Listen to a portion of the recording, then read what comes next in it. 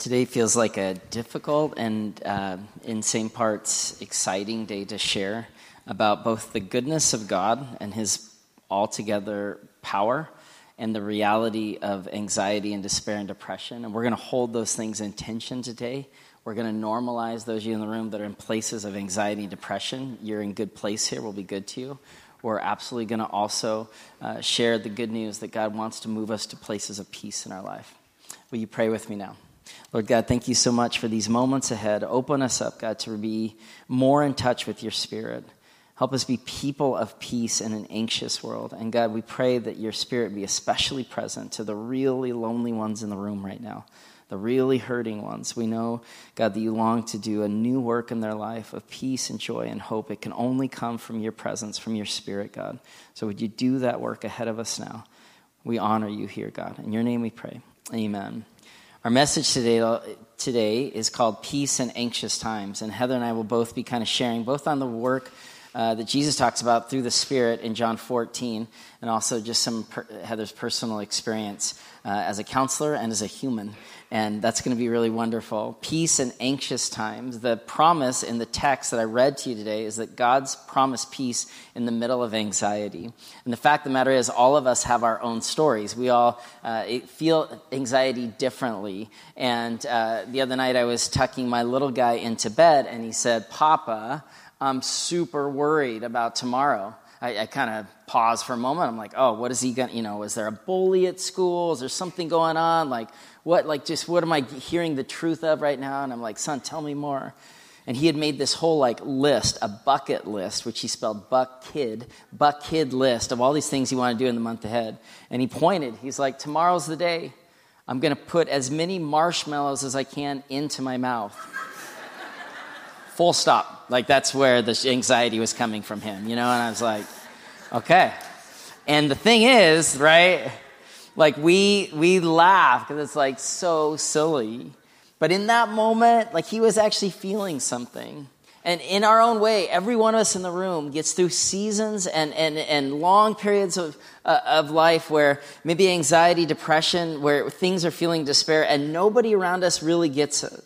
Everyone sees it differently. And the reality is that as a church, we're not much different than society at large. Recently, to no one's surprise, the United States has been declared as the most anxious nation in the world, according to the National Institute of Mental Health. Americans spend over $300 billion a year on mental health, on drugs, on all sorts of things. And so I want to say right up top that if that's where you're at today, know that good help is available. We're going to be talking about the power of the Holy Spirit. We absolutely believe, too, in the power of good mental health and power of times of seeing your doctor and of medication and getting in seasons of despair where, other resources are necessary. We don't go to the dentist without Novocaine. So, if you are in a season where you need medical care, emotional care, prescription care, that's okay. God uses that too. And we know that we continue to feel stuck. Even though we're spending the money, we feel stuck. Another study recently said that in each generation in the 20th century, each generation was 3 times more likely to experience anxiety or depression than the preceding generation. And this is where it gets sad, because most studies say that our generation of kids right now is the most anxious group of teenagers that have ever lived in American society. So clearly, things aren't going so well. And in the midst of that, Jesus says here in John 14, "My peace I give to you. Don't worry." Paul says in Philippians, "Be anxious for nothing." And so these questions arise of how do we do that? How do we live in a very anxious society and then appropriate the words of Jesus that we won't feel trapped in prisons of anxiety? Did Paul not get it? In one place, Paul says, "I despaired even of life." And then in another place, he says, "Be anxious for nothing." How do we hold the tension? Last week, we held in tension, and you guys took that journey with me that God is promised his presence And we go through seasons of grief that our heart is ripped out. Those things feel like mutually exclusive ideas. In the same way today, we're going to normalize the fact that to be human is to feel anxious. The reason that Jesus is saying this is John 14, because if you do a Bible study this week on John 13, Jesus says, I'm going to go away. I'm going to die. And then John 14, John 15, John 16, Jesus says these two things. You will feel anxious. You will feel orphaned. And I'm going to leave a presence of me. I'm going to give you the Holy Spirit that can be your very peace. And so this morning we declare both things are true because there's a distortion that maybe the church can't really help me with my anxiety. That maybe God's not all that powerful. This is the distortion in society. Or another distortion, like for me, I felt like raised in the kind of church I was raised in, that as a Christian, I wouldn't feel anxious, that I wouldn't feel lonely, that I wouldn't feel despair. We're going to talk about that today. That's not at all consistent. In the midst of anxious times, Jesus says, let me be your peace. And you can have, moments and episodes and periods of anxiety, but do not be imprisoned there by them. There's a deeper power for us. And so today we're going to intro steps that are helpful when anxiety comes. And God's given us through the Spirit. He's given us the Spirit through the Son, so that we can have peace in anxious times. So let me just set this up. That first, fear is very real, and yet we're called to do it afraid. Fear is very real. If you look at the beginning of John 14, Jesus kind of introduces this whole teaching on peace. He says, don't let your hearts be troubled. You believe in God, believe also in me. Jesus is saying here that our belief in him can be armor against anxiety when it comes. And then the rest of John 14, he's peppering this teaching that anxiety itself is not a sin. Anxiety is an emotion. Jesus says, you will feel anxious. And then he says, follow me. I'm going to give you a gift. Now, it's true that anxiety is not a sin, but sometimes when we're anxious, we turn to sin. We overeat. We overdrink. We get overly angry. We turn to other places to feel better instead of to Jesus himself. And those become idols in our life. And so we want to normalize that you will feel anxious in our world. And we want to ask you to consider places that you're turning to for comfort instead of to Jesus. Because ultimately Jesus says, I have given you the Spirit so that you don't have to be weighed down by anxiety. Or as Paul says, be anxious for nothing. Don't allow the things in your life to keep you perpetually anxious. And this is where the experience of the disciples in John 14 is really powerful, because it is normal that they feel fear. And fear gives birth to anxiety. And fear can give birth to depression. And fear can give birth to despair. And so Jesus it's like he's wrapping his arms around them and said, I know you're going to get scared, but know that I will be with you. And the scriptures, guys, are just crystal clear that when we pursue God's best, we're not given a free pass. The promise isn't a stress-free life. The promise here that we're going to declare today isn't that you will never feel, no anxiety, but it's that you have a God who fights for you, who will be present for you. John 14, verse 23 and 24, Jesus replied, anyone who loves me will obey my teaching. My Father will love them, and we will come to them and make our home with them. That's just beautiful imagery. Jesus is saying, if you obey me, if you live into faith, if you turn towards me, my Father and I won't just welcome you into our home, we will come and build our home in you. It's said of this text that these passages, Jesus is kind of telling the disciples, I'm going to heaven to prepare a place for you. And it's said of this text that this is how it teaches us to be prepared for the place. That our peace would testify not on our perfect coping skills, but on the power of God Most High. But here's where we get stuck, church. We often get stuck because we don't feel good. And so we wait. Like once I feel good, I'll take that step of obedience. I'll serve at the church, or I'll give more generously, or I'll declare God's faithfulness. I'm going to wait for healing. But Jesus is always speaking to people in the middle of fear to say, let me be your peace. Don't think it will end before God wants to do a work in you. He wants to call you from your very valleys and shadows and places that are the most dark. Jesus says, let me meet you there. One of the illustrations towards this is Elizabeth Elliot, whose husband was killed as a missionary in Ecuador, along with some other missionaries. She talks about, in her biography, about being paralyzed by fear. She so wanted to go back to Ecuador to testify of God's goodness. Wasn't like the world's goodness, wasn't that she would never hurt or anything. She wanted to go back to Ecuador to testify to the indigenous people who killed her husband and the other missionaries, but she was paralyzed by fear. She was in a prison. And she had a friend say, just do it afraid. Just do it afraid, because you're never going to get to a time where fear and anxiety is not going to be present for you, Elizabeth, so just go anyway. Do it afraid. And so she went, and they did ministry among the indigenous people in Ecuador that killed her husband, and a movement of God happened because she stepped out in obedience right in the middle of her very brokenness. This is where we start to talk about finding the peace of God is both something we receive and something we step into. And so Heather is sharing because she's an expert in the field of helping people walk through this, and she's experienced this very powerfully herself in the last year. Thanks. I can relate to that phrase, to being called into something that I am doing afraid. 5 years ago, I was woken early in the morning at about 4 a.m. on October 20th of 2014. And on that morning, God laid out a very clear plan of a thing that I was supposed to begin. Many years he'd been writing a vision on my heart, but this morning in particular, he gave me the plans. He gave me the blueprint. And he said, you're supposed to go create a group private practice for Christian clinicians and a training program to welcome all Christian clinicians in our area to come and be encouraged in their work, to have solid research-based, evidence-based practices, and to find community and support for their faith. I'd had way too many clinicians seek me out for supervision and mentoring and saying, I lost my faith along the way in my training, or my training told me not to talk about my faith, and I need a safe place where I can get supervision for my work and say that I'm a Christian. And I said, come, you need a place. And so God said, create this. And so, in faithfulness, I started to put these plans together. On Thanksgiving week of that same year, I had a dream, a very clear dream, that I was going to have a baby.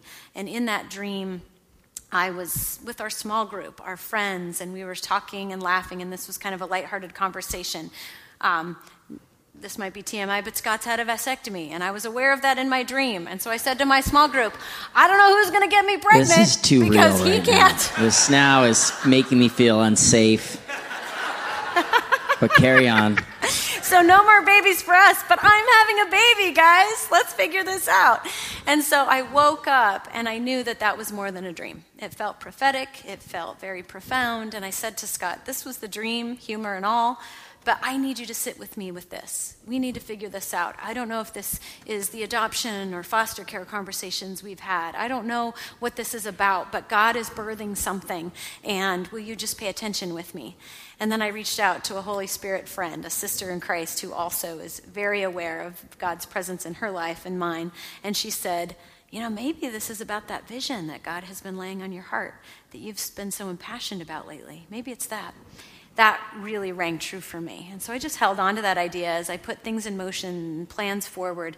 And later that year launched Navigate Family Therapy, which is a Christian program for mental health counseling for the community. And also we do training for Christian clinicians. And in that process, I have never worked harder in my life. And the irony of it is, as I started putting this in motion and putting business plans together and buying or purchasing all these things that needed to be purchased to make this go, I thought we would start in the summer, and then I thought we would start by the end of the summer, and I kept, kind of putting things in place and hiring and all of that. And the first week that we launched was the first week of September, also the first day of school for my kids. A terrible day to launch something, but it was the day, and God had brought it all together as it should. And when I counted the number of weeks on the calendar, it was 40 weeks from that dream, which is the gestation of a baby. And so we gave birth to this thing 40 weeks after that dream. And God showed up all along the way. I could share 10 more stories like that will blow your mind, but I'll save those for another time. We'll fast forward to this past fall. But let me be clear, God was in this, and he showed up over and over and over again. When I felt weak and incapable, he showed up. This past fall, not this fall, the fall before, our kids went from being homeschooled for the last 4 years to going into public schools where, especially for our junior high and high school kids, they knew 2 kids in the entirety of their entire schools. It was a lonely time for them and a heartbreaking time for me as a mom. And very aware of what this transition would be like for them, I was holding a lot of that. Also that same year was the 10-year anniversary of the loss of our son Fisher, which is December 11th, and that's coming up in a couple of weeks. So in the midst of this new season for our family, I was in a deep state of grieving. And suddenly the work that I'd always felt called to, that always felt like a blessing to our family, sharpened me as a mom and made me a better clinician, felt at odds with my family life. And I suddenly felt like our days together were numbered. My youngest started kindergarten. My oldest started high school. And we only had 4 years left together as a family unit as we were. And I felt like those days were numbered. And I know grief and loss so deeply that I was feeling it already. And I was saying, God, you need to take this from me. It's too much.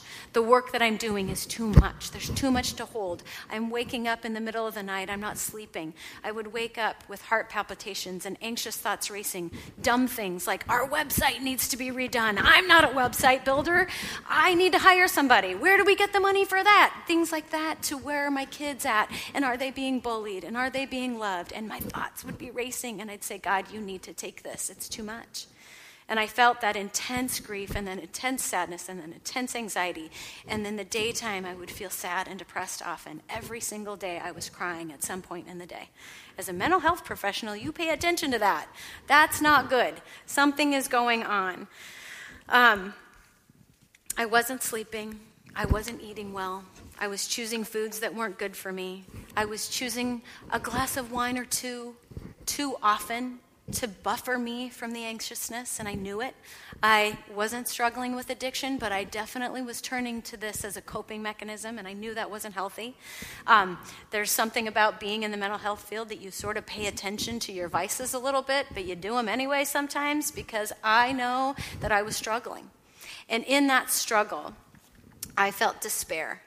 And I felt like I did not have the energy to rise early in the morning and spend that time listening to God. And I barely fell into bed at night, exhausted at the end of the day. And on my very worst night, it was January 5th of this past year, we had hosted a party for friends for a soccer party for my daughter. And in the wake of them leaving and us tucking our kids into bed at night, the surge of work is coming for me came back over me after some lovely weeks together over Christmas and Advent season and celebration. This grief and this stress of work hit me as I was tucking my kids in, and I thought, this is what's next. Christmas break is over. The new year has begun, and I have so much to do. And so, sorry, I can't see that this is there. As I tucked them in, I just felt overwhelmed with sadness, and I started to cry.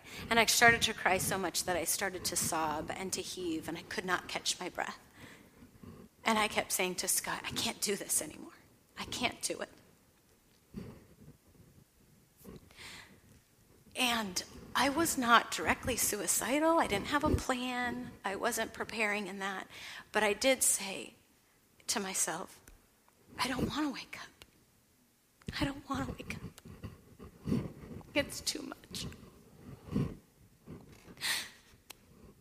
And as I put myself to bed, and I hoped I wouldn't wake up, Scott was so scared that he slept at the threshold of our door to protect me. And it was an awful time because the thing that I wanted most in the world was more time with my family and more time with the people that I loved. And I just wanted an out because it all felt like too much. And so in the days that followed that, I knew I had hit a low and it was time for me to pay attention. And so what I did is what I do with most of my clients. I took a good look at my life. I said, things need to change. And what do I need to do differently? And so when I work with many of my clients, we look at the holistic parts of their lives, the biological, psychological, social, and spiritual aspects of life. And so in a way, I wrote myself a treatment plan, and I'm going to share that with you about what I did. And as I share these things, what I want you to know is that I didn't see this as my strength. I didn't see this as I got my bootstraps on and I got strong. No way was that the case. I was weak and I was hurting and I was broken. And I will say the best word that goes along with what I'm going to share with you is that I chose to receive what was there for me to receive. Instead of turning towards things that were causing me more pain or numbing me, I was turning towards things that were there for me to receive. And so in that receiving, in these categories, we're going to have a slide that's going to come up and talk about this. It will also be posted on Facebook and I think go out in the e-newsletter. This is the whole of it, and this is a lot. And for anybody that's experiencing this, the last thing you need is more to do. So don't see it as an overwhelming thing. I just brainstormed all of it, and I'm going to give you all of it that I came up with for me, but your list will look different. And maybe you choose one or two things or one from each category. In the biological category, I needed to get some sleep. I was exhausted, and that alone leads to depression and anxiety. And so I got serious about my sleep, and I'll tell you more how I did that. I chose to limit my alcohol. I don't need a glass of wine every night to get through the day. I chose to reduce that down. Exercise and getting outside does release endorphins and make you feel good. So we know some of these things. The thing that I want to focus on is my medical care.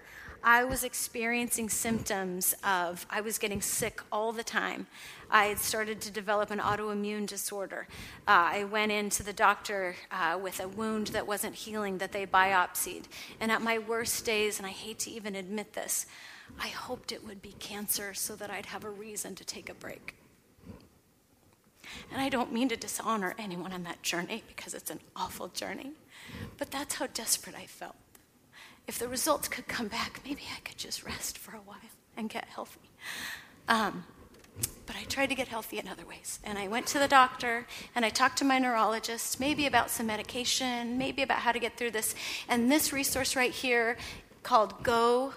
To Sleep comes out of the Cleveland Clinic, and it's a sleep research study. She's one of the best sleep doctors in the country. It's $40. It's the price of a copay for the whole program. And if you're struggling with sleep, this is an excellent resource. And I started doing this online CBT therapy for the therapist, and it's awesome. And it helps you get through sleepless nights. So that is a great resource. I also looked at my schedule. Things needed to change. I can go and go and go and go. And I needed to stop. And I needed to be home with my kids in the afternoon when they got home from school. That mattered a lot. I needed my energy to go towards work at the beginning of the day when they were off at school, and I needed to rest in the evening. I took work email off my calendar from Friday to Monday, and I chose not to think about work all weekend long, which is really hard for a business owner. And if you run anything, you know it's hard to let that go. Those are some of the changes I made biologically. If you look at this next category, psychological, changing cognitions, it really is when you have thoughts that feel catastrophic or out of control or swirling and it's too much, you can truly look at, and the Bible is the best resource. When I do therapy, I just wish everybody could be a Christian. I'd say, look at these verses. They are actually true. And I think they're crazy too. Don't worry about anything. Right. How does that work? Don't be anxious for anything. He will take care of you. Their perfect love drives out fear. All of these verses we can write on our hearts because it's true. And it's cognitive behavioral therapy in another way. We can say, God, this thought is not helping me right now. This thought is not productive right now. God, will you take this and work on this for me? Because I can't do anything with it, and my mind is spiraling, so I'm going to stop, and I'm going to think differently. Self-awareness, I have loved getting to know my Enneagram number, and it has given me a lot of self-awareness that is both validating, but also some areas of weakness for me to work on. I highly recommend it, and this is a resource, the Ready Institute, for just there's lots of ways to develop self-awareness. God tells us to know ourselves, and this is a good resource for doing this. Letting go. mindless scrolling is just, these are a couple ways. If I don't know how you are, but for me, when I'm feeling stressed, I can go to Instagram and be like, oh, mindless feed, mindless, just like, okay, I accomplished something because I caught up on all my Instagram people, so check.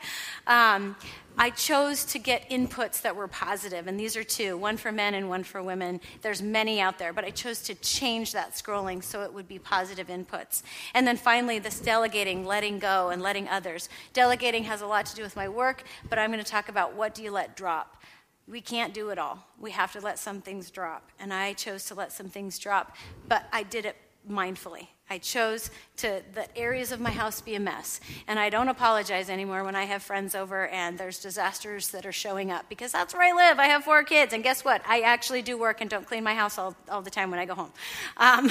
There's sanity. We don't eat the most creative foods right now, and I love to cook. But some things just have to drop in order to make the other things a priority. So that's how I went about that category of psychological well-being. Social, we need our people. I prioritize the time with my kids and with Scott most of all, because this is where I thrive. I was created to love and to be intentionally invested in relationship. And if the primary bonds in my life are not being attended to, I will wither.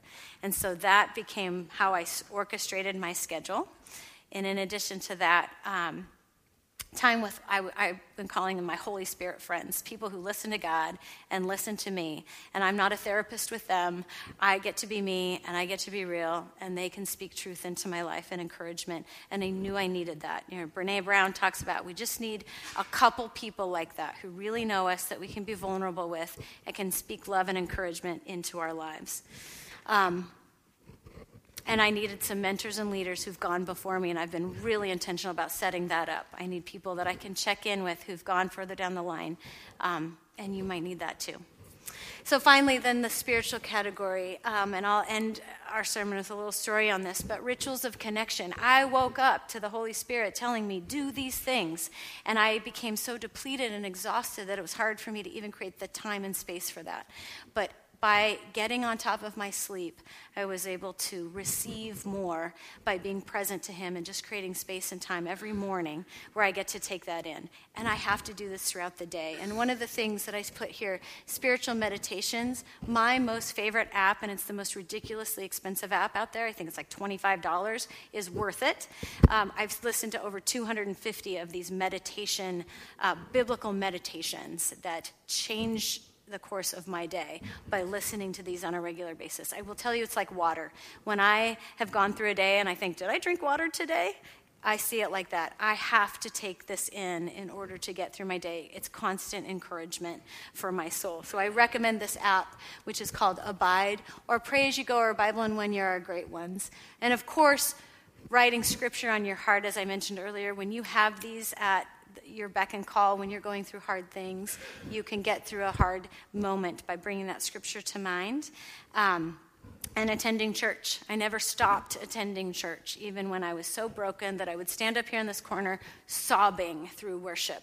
And if anybody was even aware of that, you probably thought I was a total wreck. But sobbing through worship is so cathartic for me, and I feel like God's presence just shows up, and I feel healed through that. And listening to Scott's words, God's word through Scott, and spending time with all of you is what got me through those times. And so again, don't hear this as a bunch of things that I went and did.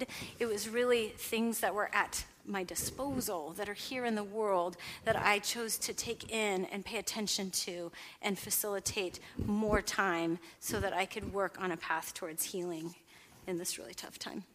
Thank you so much. That was really brave. Thank you. Something we said last week that I love is like we come to church not when we're feeling all put together, but we come hungry for God to put us together. That's what the church is called to be, and thank you for modeling that. The second and kind of ending piece here is that God's given us these gifts through the Spirit. Look at verse 25 and 26 of John 14. All this, says Jesus, All that I've spoken while still with you, but the advocate, the Holy Spirit, whom the Father will send in my name, will teach you all things. He'll remind you of everything I've said to you. So Jesus says here that, I've called for obedience. I'm going to call you to step towards me, but all of your power will come from the Spirit. And all over John 14, 15, 16, we have the Spirit's an advocate, the Spirit's a counselor, the Spirit's a friend, the Spirit's our Lord. But get this, church, because I was raised thinking about the Spirit just as flame or of the cloud, and that's fine. But I really missed that the Spirit was a who, not a what.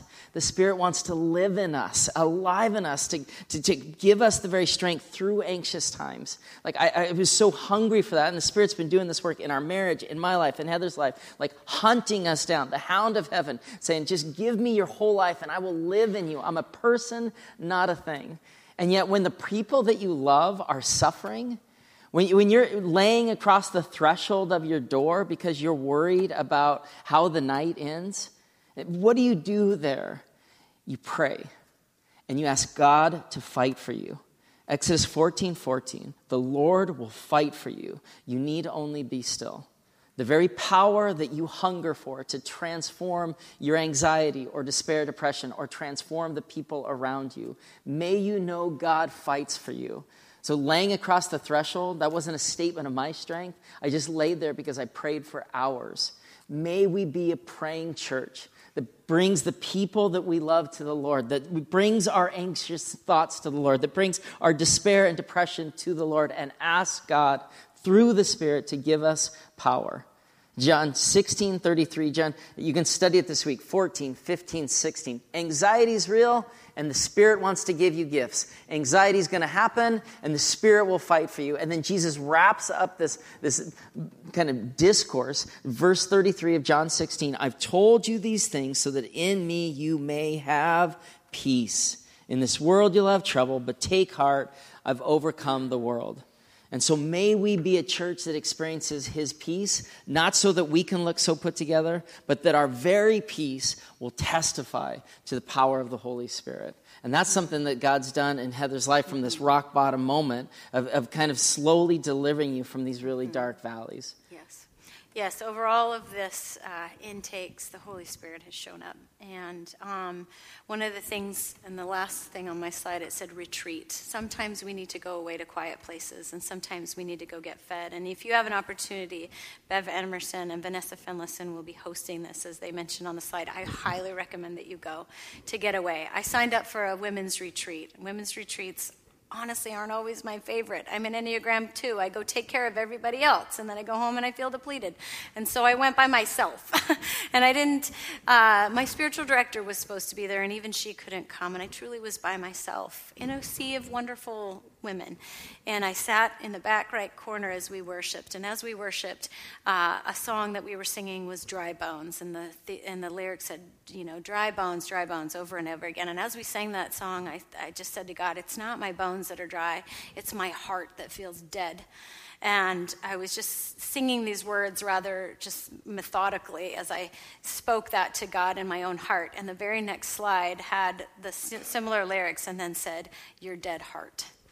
And I said, okay, God, you see me. It was the only line in the whole song. And the fact that I had just uttered it, it was a moment for me where I felt like Hagar, who had run away and said, I'm so alone. But Elroy showed up and he says, I see you. And I knew he could see me, and I started to just weep. And I wept, and I wept, and I felt the Holy Spirit came upon me, and he spoke through me, and I felt his presence, and I grieved, and I wept, and I cried because my babies are growing up, and babies die, and I have to work too hard, and I can't do it anymore. And I just cried, and I sang. And then when it was time, there was prayer people around, and I chose to risk participation, and I went and I met with a prayer person who spoke such truth over me, and the words that she shared with me, I think, are words for all of us that I want to share with you. She validated my grieving. She pointed me towards Lamentations, and she said, it is okay that you're grieving, and God grieves with you. And she said the very thing that you've created in this world, this group therapy practice to bring community and to bring connection and to bring life to people is what you need, don't you? I said, yes, that's what I need too. And she said, we're going to pray for that. And we're going to have people come around you to fuel you for the long haul of your calling and your ministry. She validated my work. She validated my ministry, and she validated my grief. And then she said, you're going to go outside, and you're going to see how the world is changing. God is inviting you into a beautiful garden, but right now, the world looks like it's dying. The trees are losing their leaves. The colors are changing as we're going from fall into winter. And for many of us, we feel like we're in a season of winter. And she goes, what you're going to see and what you're going to pay attention to is how death brings life to new things. That fallen tree is nurturing something new. That tree that looks dead is full of sap, and it's rejuvenating. And what I took from that is, this is a time for me to slow down, and this is a time for me to replenish. Because boy, is God writing big things on my heart about what's next. And for a few months I've said, no more vision, no more things, I'm done. And so I get permission for a little while to be in winter, to replenish, because God has more things to come. And in this season, he is already giving me more compassion for the work that I do, and more passion for the people that are hurting, and more calling to bring this message to the world, that there are good resources for them through God and through the resources that we have in the world that we can receive, to know that he loves us and that he will carry us through. His will is not made perfect because I strive harder and I get it all figured out. His will is made perfect in my weakness over and over and over again. And that's the story. And it's a mystery, and it's a good story. Thank you. Yeah, it's so good. And Heather came home, she's like, God did a work in me. I'm different. And it's small degrees. Like often when a storm dies down on the ocean, it happens in small degrees. We continue that pursuit for peace. And so if you're battling this morning, let God fight for you. Let God fight with you. If people you love are in places of anxiety, despair, depression, pray often. Carry hope for them. Do it afraid, stepping out towards more of God's power, receiving the gifts of the Spirit.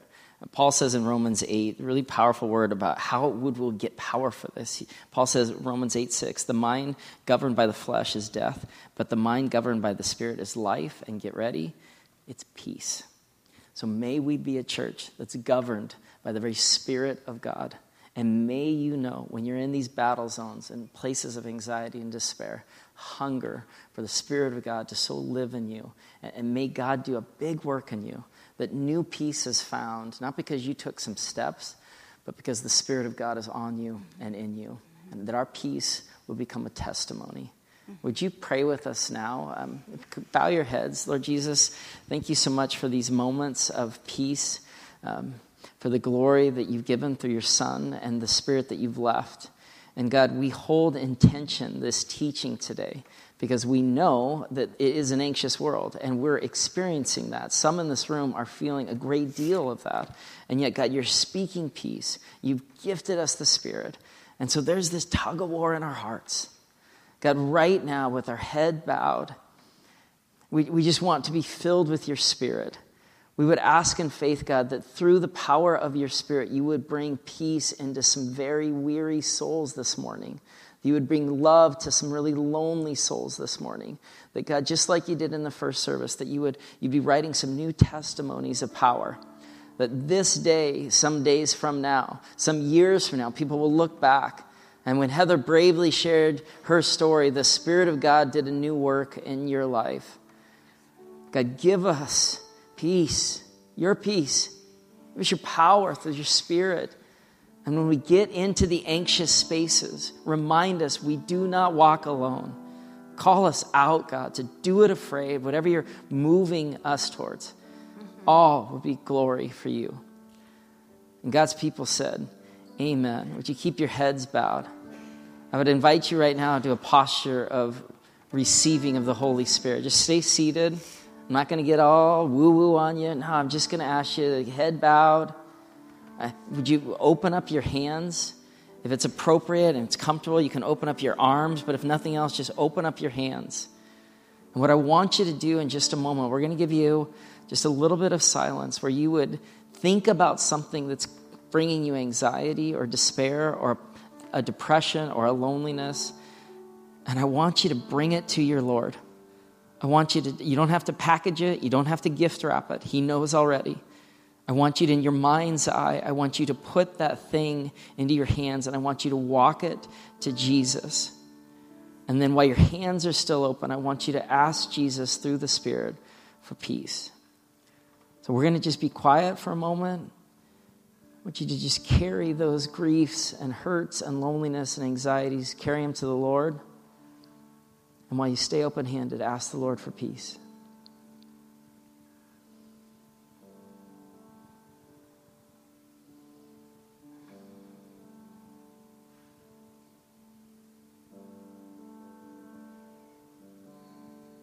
Holy Spirit, come. Come and bring your peace into our hearts. Thank you for receiving those places of our story that we're most afraid of. And God, would you give us here in these moments or in the days or weeks to follow new testimonies of your power at work in us. Thank you for the grace that you give us. Thank you for the goodness you showed us. And all God's people said, amen. We're going to ask you to stand as we close in song, as we turn our attention to the one place of power, the Holy Spirit in us.